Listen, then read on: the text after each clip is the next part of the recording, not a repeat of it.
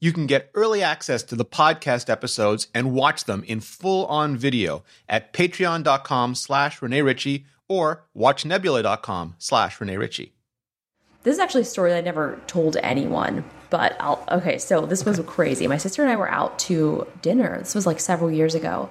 And this woman was like crying, and this guy was like screaming at her, like saying some of the most just terrible things that I've ever heard someone say to a person. And this is in public. And I was like, what do we do? Like, should I say something?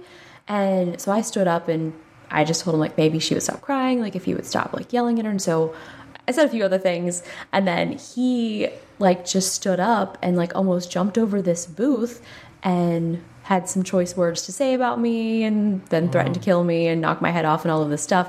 And then my sister just like slowly like grabbed a butter knife, and we just stood up and we were like, what just happened? Justine Azaric, iJustine, is a phenomenon.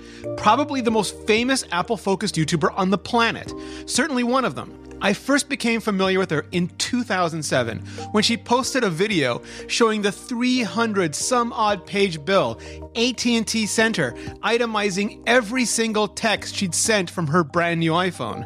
Well, I got my first AT&T bill right here in a box. She was one, if not the very first person I met in the Apple community at my very first show, and she couldn't have been any kinder, more welcoming, or more gracious. What I've come to respect about her most, though, is that in an industry all too often jaded to the point of toxicity, Justine maintains this amazing optimism and sense of wonder that's just so totally inspiring. I thought I would try out this viewing angle. Let me see how this works. So you flip this over. Okay, so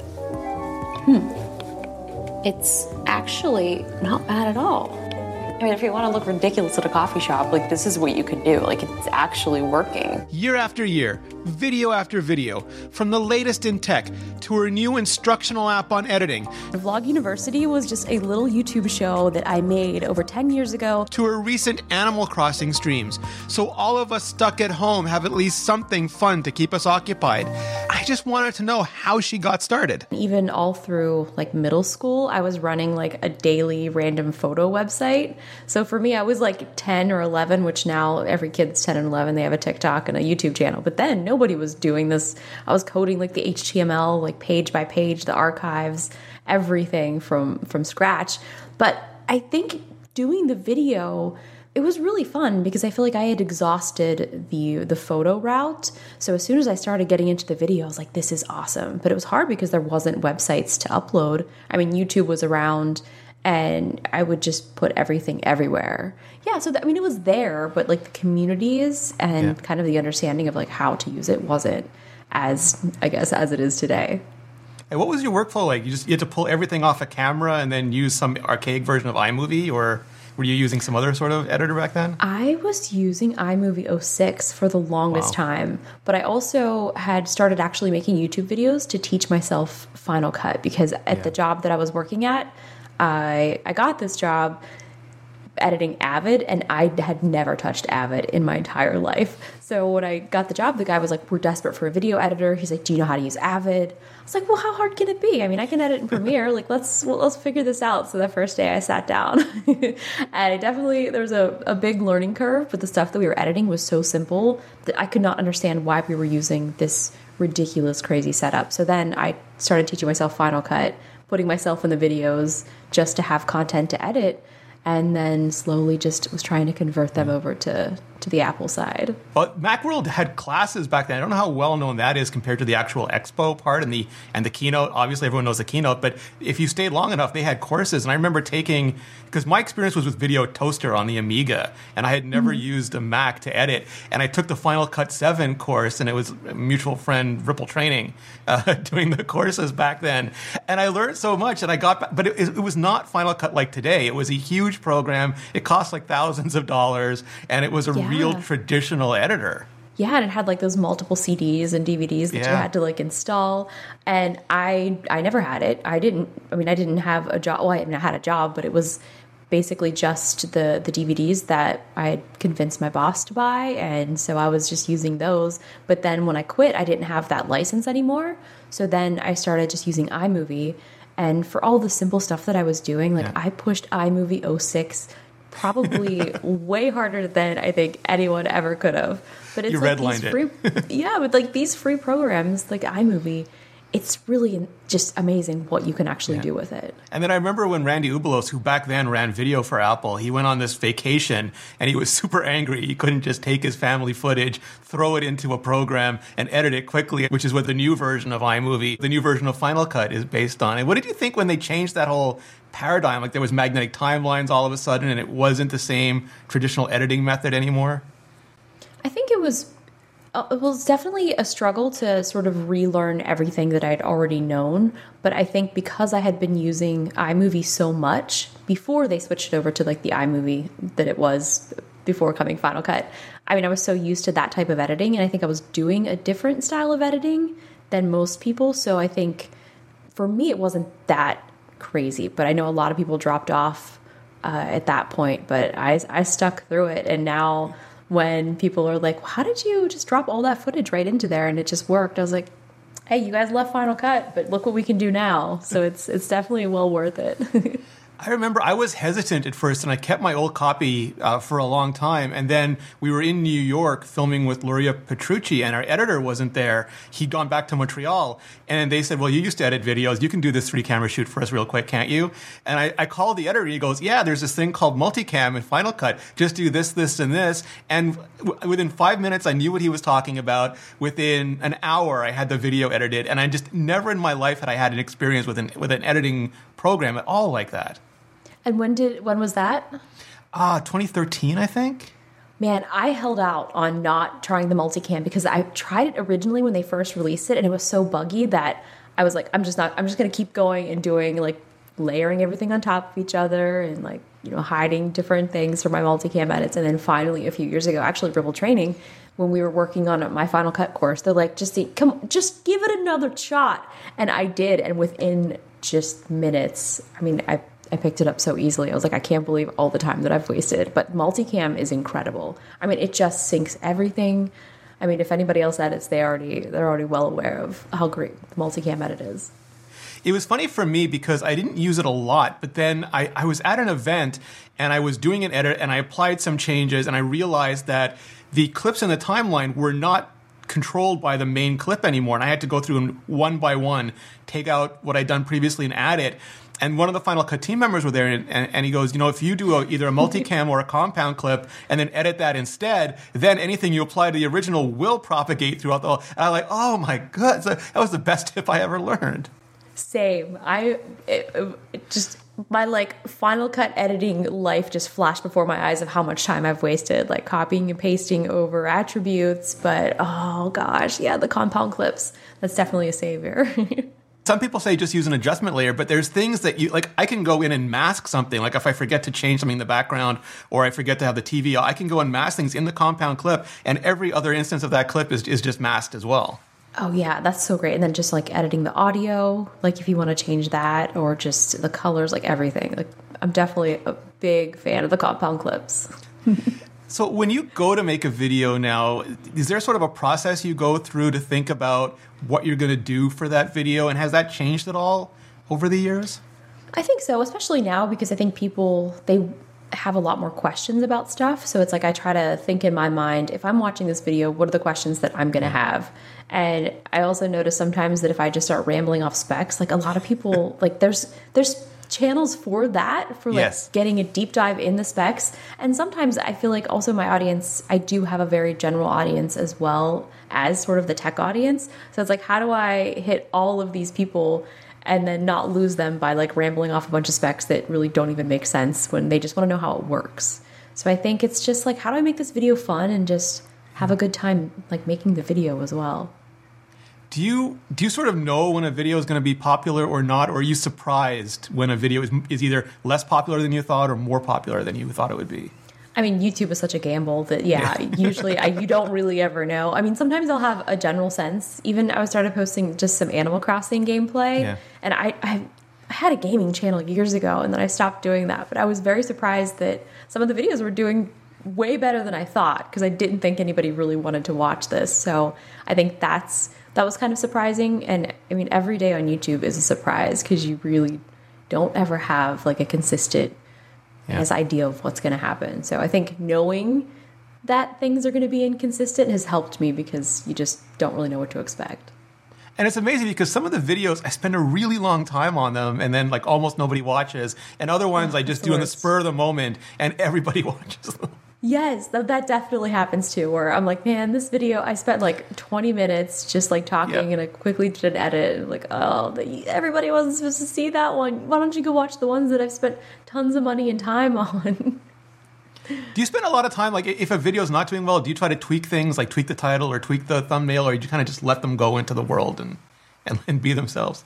If it's doing really terrible, maybe, but usually I'm just like, that's what it is. Although I feel like that is probably not the best YouTube way, is you really should go in and try to tweak things. But at some point, after spending so much time on a video, like the last thing I want to do is see it again.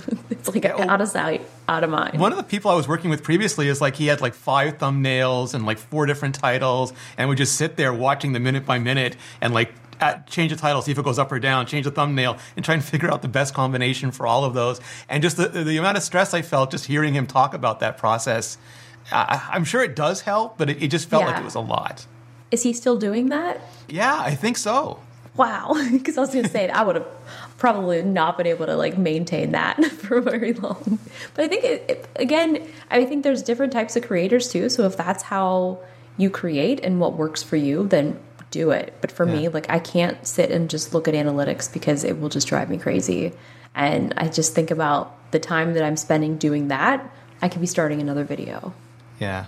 Oh, and he was part of a team, too. And I think there are some teams that people have roles, like someone scripts things, someone shoots things, someone edits things, someone handles the YouTube thing. But I get a sense that you still do most of the things yourself. Like, I know Tyler helps you shoot the videos, but you still do a lot of it yourself. I do, yeah. And I mean, he edits, I would say probably like half of the videos now. Okay. And now since we're doing more, I mean, I guess we both always worked from home, not from... we just worked remotely.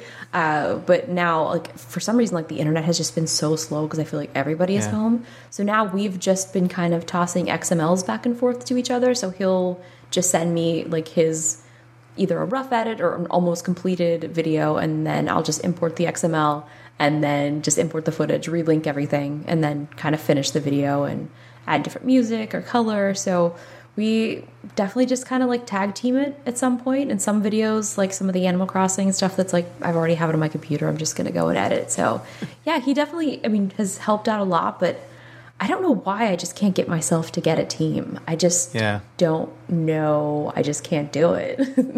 I feel like I can't capture, I'm not good enough at capturing what I want to say on camera yet. And so I end up composing most of the story in the edit still. And I can't hand that off because it would be bad if someone else just edited what I'd shot. Oh, I mean, there are times where like I'm struggling with VO and I'll just like stick my head down and I'm like, Tyler, I'm sorry. I know you're watching this right now. just hold on a second.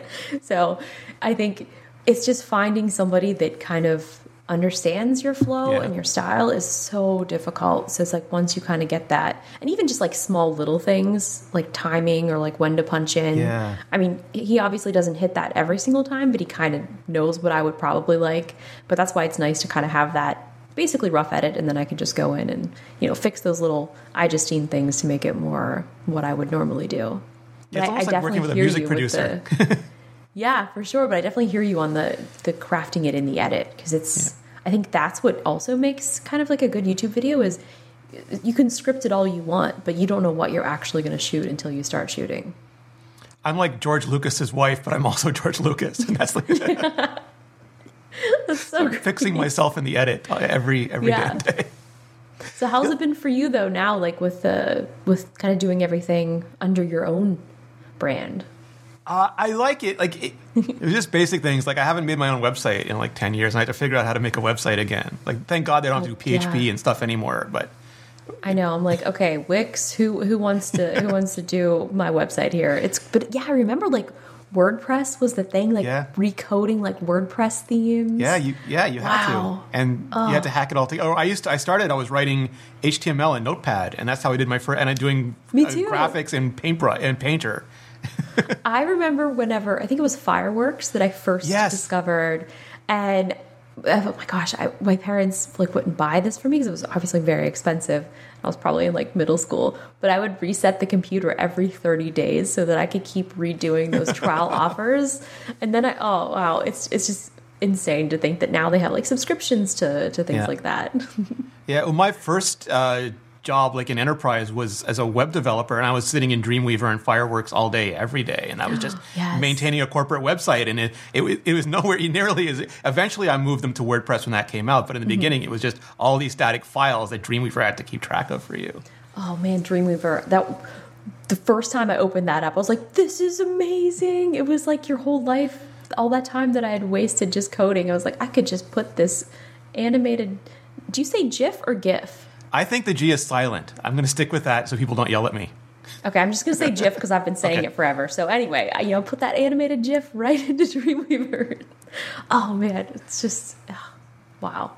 So one of the things I love most about your videos is just how positive and optimistic you are, and I try to be that way too. And I think in fact I learned a lot of that from you. It's like when I see a new product, it's not what I hate about it or how it doesn't serve me, but like how I think it could be helpful to other people.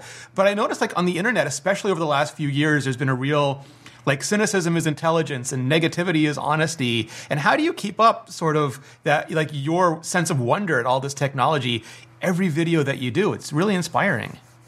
It's almost, I don't know. Well, thank you. I appreciate it. But it's just, I always like stop and think of like little Justine, like as a child, like this is everything that I've always wanted to do that I didn't really know what I wanted to do, but just, being able to have access to tech and be able to talk about it and just share that enthusiasm and also kind of be that role model for other girls, especially because there was nobody really doing anything that I liked, like that I could look up to. Like there were no girls playing video games. There weren't really girls coding. And I guess, when I first discovered the internet, it was the first time that I had realized there were other people that liked Apple products. And I was like, wow, there's Mac forums and communities out there. So I think it's just, trying to make videos when I'm, most positive or upbeat, because I think people do see that a lot.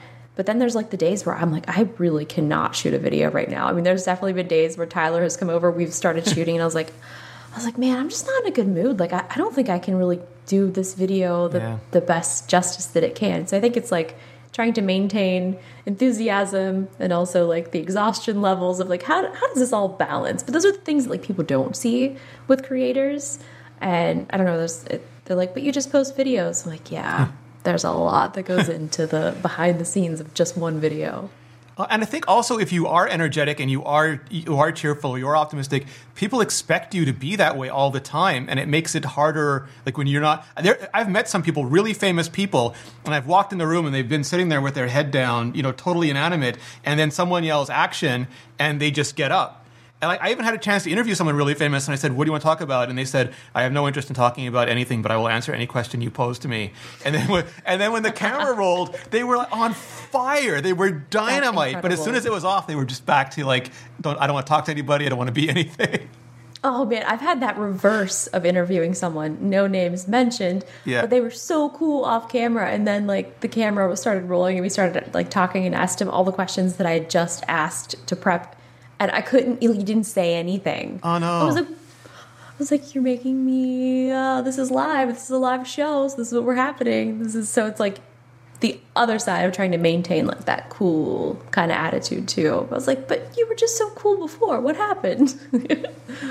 I found that really hard to learn. Like I started doing podcasting, I think 2008 with what became the iMore show, and I was just on it. Dieter Bohn was hosting it at the time before he went to The Verge, and then when he left, I had to, or I think he stopped because he was doing other podcasts. I had to learn to host it, and it was really different. Like I never understood how much work someone like Leo Laporte did to make every show sound like it was the first time he heard the news, and his expert knew so much more about it than he did. And you have to learn those skills. And then I was on panels, and that was a whole other set of skills because you can't just say everything. You have to leave things for the other people on the panel. Oh, you're that jerk who just spoke for a long time and they have nothing else. And everything was a completely new lesson every time. Yeah, I mean, it really is. And it's interesting to see all these lessons that we have learned over the course of however many years we've been doing this. Like watching celebrities try to shoot things at home by themselves. Just simple things like lighting that you think would be like a normal thing that everyone should know. And like, don't hold the camera too low because obviously it's just raise it up a little bit. So it's just those things that are second nature to us, it's not to other people because they've had everyone be able to do all of those things for them.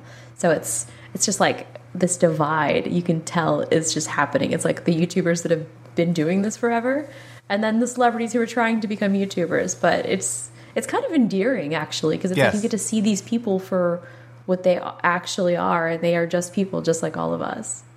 And I wonder if they're leaning into that, because you look at them and it's apparent they're just using an iPhone. Sometimes you even see them adjust the iPhone, like in the middle of the Tonight Show or something. Yeah. But like you look at what the Today at Apple stuff at home has done, and they're shooting that at home, and it's a high level production. Or even some of the other Nilay Patel when he did his more recent reviews, he was doing those at home, and Becca was telling him what to do over Zoom, like scotch down, move in, no too far, go back out, and they produced a really good looking video. And it's hard for me to believe that like the Tonight, like any of the Jimmys on late night don't have access to those same resources. So I wonder if they're trying to make it seem even more homey than it would maybe otherwise be. Maybe. I'm not sure. I also watched it's the worst show I've ever seen, but I still watched all of it. Tiger King. Did you watch it? I didn't watch it. I watched the pitch meeting for it, which I thought gave me the gist. It's really sad, but either way, what I did enjoy is Joel McHale ended up hosting the last episode of it recently while everybody is still in lockdown. Yeah. So he said, "Yeah, we're doing this in the pandemic." He's like, "I thought that I would have like a big fancy camera, and they sent me an iPhone." So it's just really fascinating that the iPhone is something that is good enough to be, a shot for a Netflix series. And you could tell like they sent like AirPods and probably an iPhone to like all of the people, and they're just like, plug these in to your ear and turn on the camera. Like, that's it. Well, you look at that, and then, like, for example, you see the cast of Hamilton did that wonderful drop-in Zoom meeting for that young fan who couldn't get to the show. Aww. And half of them have AirPods in and are talking to iPhones or other cameras. And then you see, like, Jonathan Morrison, who does an entire video on the selfie cam, and it looks amazing. Like, a really high-production video. So it's not just a tool, I think. They're not... They have like iPhones, sure, but they're also not even used to using an iPhone, maybe. Mm-hmm. Yeah, I'm not sure what it is, but I've been kind of going down a rabbit hole now of just kind of looking at like other things. Well, since the iPad Pro came out, I've been using that in like a whole different way, I feel like, because I obviously had an AirPod, oh gosh, an iPad before, but now I feel like I'm not really going anywhere, and so I'm using the iPad in just different ways of like actually just using it for email, actually using it for video editing. So I just did a test where I was like, can I actually do all of the things that Apple said that we can do in these commercials? Could I do a podcast? Could I edit an entire video? And so I ended up editing like a 15 minute vlog on the iPad, all shot on the iPhone. And it was great because I could just import all of the footage from iCloud, and it's just, I shoot it on my phone. It's already on the iPad. I was like, this is great. I'm into this. I wish I could do it. My old partner and I, Trinity Caldwell, before Apple stole her, she went to film school. Like, she was a classically trained film editor, great storyteller, and she would just sit there and do in the iPad in minutes what I couldn't do in Final Cut in days. And I still feel like I need Final Cut. I've tried the iPad, and I know, again, Jonathan edited on an iPod Touch, which is just bonkers to me. But if you can do that kind of editing, it does seem like it's a whole different level of just being able to directly paint, like finger paint with your videos. It's cool, but now it has mouse support, so I was able to use like the trackpad. And in LumaFusion, you can also export the XML and export that entire library. Like, it'll zip everything, all of the files, all of the just everything, and you can just send it, like airdrop it to your computer and open it in Final Cut. So it's like having that rough edit already sort of done on your iPad. Man, I'm so into the iPad. Like, 2020 iPad hype is so real. The other thing that was interesting to me, because I follow you on TikTok and I watch all of your videos there, and I saw some of the other videos, and like they're like people like Charlie, I'm going to say her name wrong, Charlie D'Amelio, something like that. 40 million followers, and a lot of the videos like just shot in her room, her bed is messy, bathroom door is open, 30 million views, and it's a completely different vibe. Like, never mind what they're doing on the Tonight Show, but like there's not the concern for production that there even is on YouTube or anything. I think that's why I've been so into TikTok, because it's just refreshing. Like, it doesn't even matter. And I mean, it's just really cool to see. I guess just anybody can kind of get an audience there very quickly, because their hashtags are so just, it's basically telling you what to create under. But yeah, TikTok is really fun, but the some of the video quality is really terrible. But it's like you don't even care because most of the content is so short. It's like 15 seconds. You just kind of laugh and move on. Do you think what we do now is going to, like, because, there was the newspapers and the magazines, and then there was the blogs, and now there's YouTube. Do you think what we do now is going to migrate there? And at some point in 2 years, like, all the hottest new iPhone content will be on TikTok, and then maybe YouTube and blogs? Yeah, probably. I think it's already happening a little bit, just sort of, well, I mean, it happens like on Twitter because it's just so easy to like get that content out. Yeah. But then even some different events and stuff, like I would just do like a quick live stream like on YouTube. So it's going to be hard because there's so many platforms. I think it's just like picking and choosing which one works for you at the time. Because I try to post everywhere, but it's like when you're one person, you physically cannot post everything at the same time everywhere. And then again, like TikTok is a different type of content. So you kind of want to make it a little bit more entertaining. Like how can you make this something that's, a 15-second piece that's not exactly what you're posting on YouTube? I do have an Android phone usually as my secondary phone no matter what, just because like I want to be reviewing those as well, just to kind of keep an open mind. Are there any walls that you still hit up against with an iPhone? Is there anything that you wish it did that it doesn't do yet and maybe you hope it does in the future? I mean, there's still always like, man, I would love to be able to just pop out storage. Like that would just be, but now I've been using the Narbox, which is really cool. Yeah. So I'm able to just shoot stuff on like a regular camera, use the SD card, pop that into the Narbox, and then I could just import that footage. So that's also been a really cool new thing that I've been trying out to also just edit stuff on the iPad. But man, there's just so much tech. It's just, it's just overwhelming. For me, it's still the low light on video because even though the processors are crazy and they can do almost limitless stacking for still photos, they can't do that yet for videos, especially higher frame rate videos. So they can't compensate for the low light as much as they can otherwise. And also, there's no depth. They have better depth of field now. The cameras are getting better, but there's no real depth of field if you want to use that for storytelling or just your background is terrible and you want to blur it out. Yeah, the low light still. You're right. It's such a struggle. And even in doing like the ultra wide too, if there's low light, it's even worse. But it still just works. Yeah, no, totally. You recently came out to the world as a Brazilian jiu-jitsu practitioner. Yes, that was the most nerve-wracking day, I think, probably of my entire life. I was like telling like my biggest secret that I've kept for 2 years and not told anybody other than, well, all of my real life friends know because they couldn't get me to shut up about it. But yeah, it's been so fun. And it was great because like I had no idea that you trained either. Yeah. So it was like, this is cool. I can have people to talk to about it. And I found out a lot of other people that trained that I would have never had any idea about. I started doing judo as a kid, and then I did karate, and then I did Wing Chun. And my friend Georgia, who I'd been training with, said, I want to do ground fighting because the UFC had happened, and the Gracies came out. And instead of sending like their golden warrior, Rickson Gracie, he looks like a comic book superhero, they sent the skinniest, smallest one of their family in there to just mop the floors with everybody. So she was like, I want that. And we started training in it. And luckily, there was a school because everybody was importing Gracies at that point. If you were a Gracie, someone was going to import you into the local area and get a school going. So we started training. How did you hear about it or get into it? So I'm a Tool fan. Okay. And so I would remember all through high school, like Maynard, the lead singer of Tool, just like talking about jiu-jitsu and how mentally it was so great and how, just all these things. And so it always like was in the back of my mind. I was like, I wonder what this jiu-jitsu thing is because I had no martial arts background at all. I mean, I played like softball, volleyball, so I was somewhat athletic all through like high school and college. And then this is actually a story that I never told anyone, but so this was crazy. My sister and I were out to dinner. This was like several years ago. And this woman was like crying and this guy was like screaming at her, like saying some of the most just terrible things that I've ever heard someone say to a person. And this is in public. And I was like, what do we do? Like, should I say something?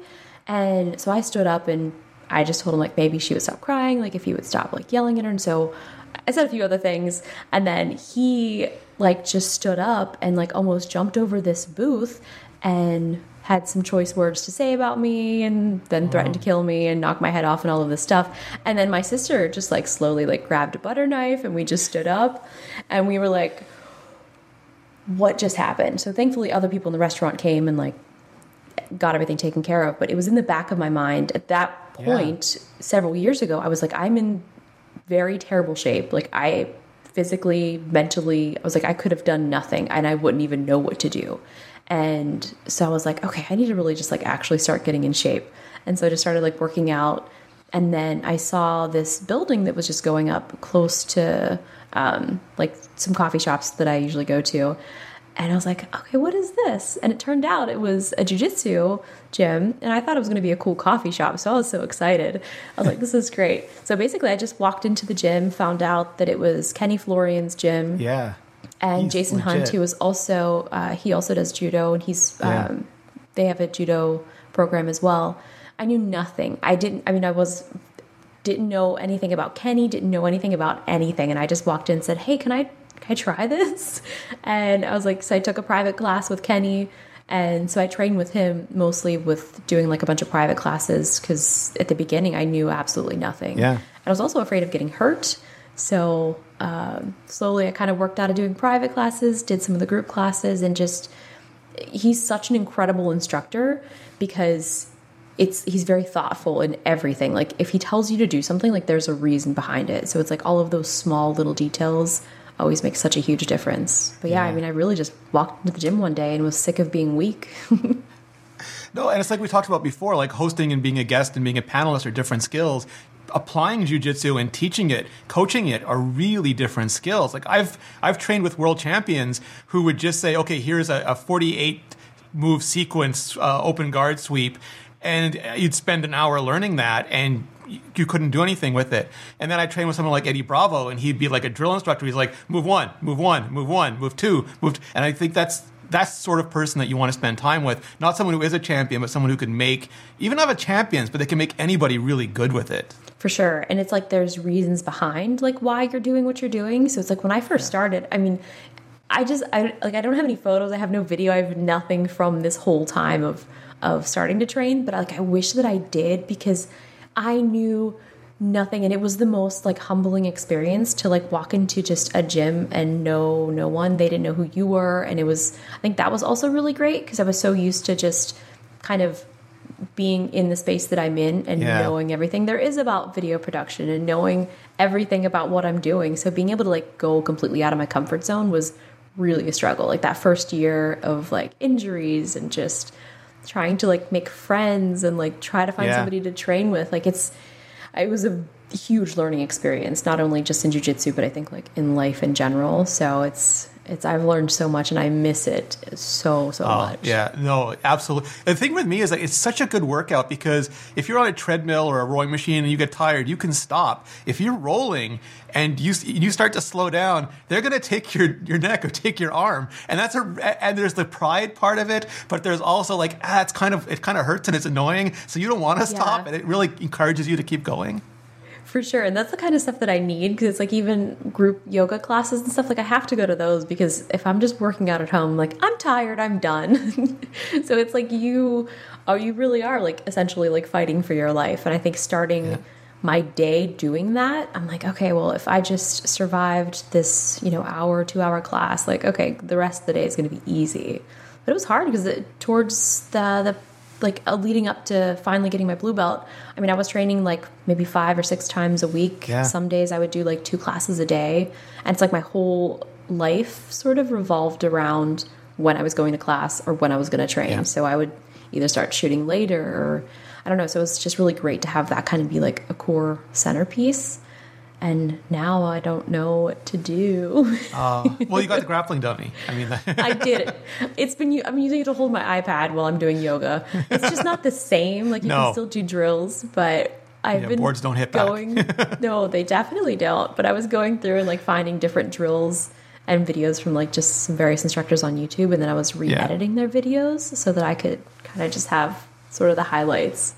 But yeah, I don't know, it's fun. So hopefully we'll be able to get to train again. Have you been doing any like solo drills or anything? Yeah, so my secret is that whenever I would go to Macworld, so I had a coach locally, but there used to be there might still be, there was a forum called The Underground, which was a big UFC forum back in the day, and they had different, it was like Reddit before Reddit existed, and one of their subs was this guy named Michael Jen, who does Jen Brazilian Jiu-Jitsu. He learned from Joe Moreira.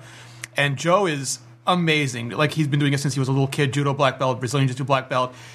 I've seen him just roll through world champions, but he has no idea how to teach what he knows, like zero idea. You could ask him, how did you do that? He has not a clue. So Michael spent like 5 years just how did you do that? Like breaking down everything that he does. And it just clicked for me because he taught it like, not like a series of moves, but like grammar. And once I understood it, I could make up my own moves. But he was in South Bay. So whenever I would go to Macworld or WWDC or an Apple event, I would stay an extra week at his place and just train with him private. And he taught out of his garage. So every night there'd be a class. And the way he taught was there was never like, you did private lessons, and then during the group classes you only rolled, and he would stand there, and whenever you made a mistake he would fix you. So everything was live coaching. And that really clicked for me because I have a terrible memory for like just movement sequences. But if you fix me, I can feel what the fix is. And his system was like really different. And I spent like 3 years just doing pin escapes. And it was all based on the bench press, like just making sure people's weight would never get on you. And there's a bunch of drills from that look like crunches. The mechanics are really different, but it's things like crunching and clearing your head, or crunching and pushing somebody off, or crunching and rolling them, just so you can feel where their body weight is. And I've been doing a ton of stuff like that because it's not... I've had enough injuries that I have to be careful with like certain angles, with like knees and ankles and things like that. But a lot of them are just... I find them really, really... like they're almost like a weird perversion of calisthenics, where you can take like a basic move and make it a jiu-jitsu move. And I miss the grappling, but I've been doing a ton of those. I know I need to just get back to it. I'm like making excuses, but I do have one of the Peloton treadmills, so I've just been like focusing on running now, which trying to like build up endurance that way.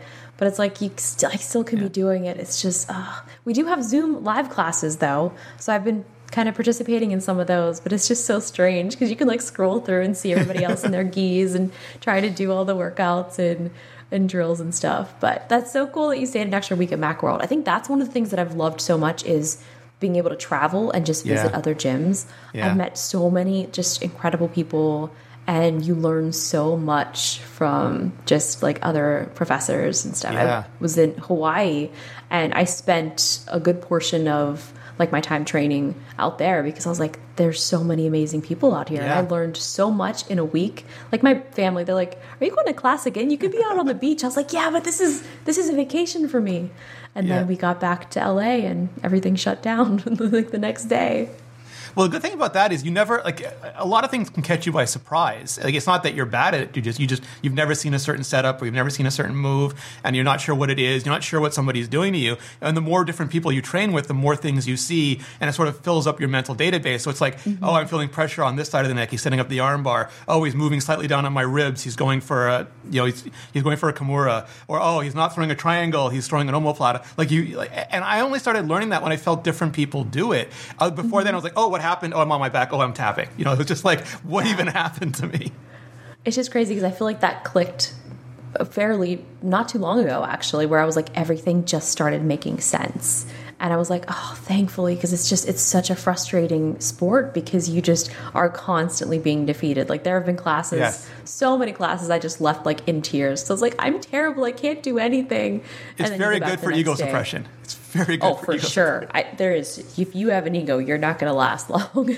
And I'm lucky. My best friend is a Gracie Barra black belt. He got his black belt at Gracie Barra like 2 years ago, and he's just so good at all of this stuff. And the people there are really there's a different level of respect in jiu-jitsu than I've had in other martial arts, because everyone in jiu-jitsu knows where everybody stands because you roll, you can't hide anything. But and other martial arts, people are like, oh, I can't do anything, I'm too deadly, I would kill you with a single touch. And then they're kind of jerks, but they never have to prove anything. And there's no ego because everybody knows how good everybody else is. That gets completely out of the way, and then everyone's just chill.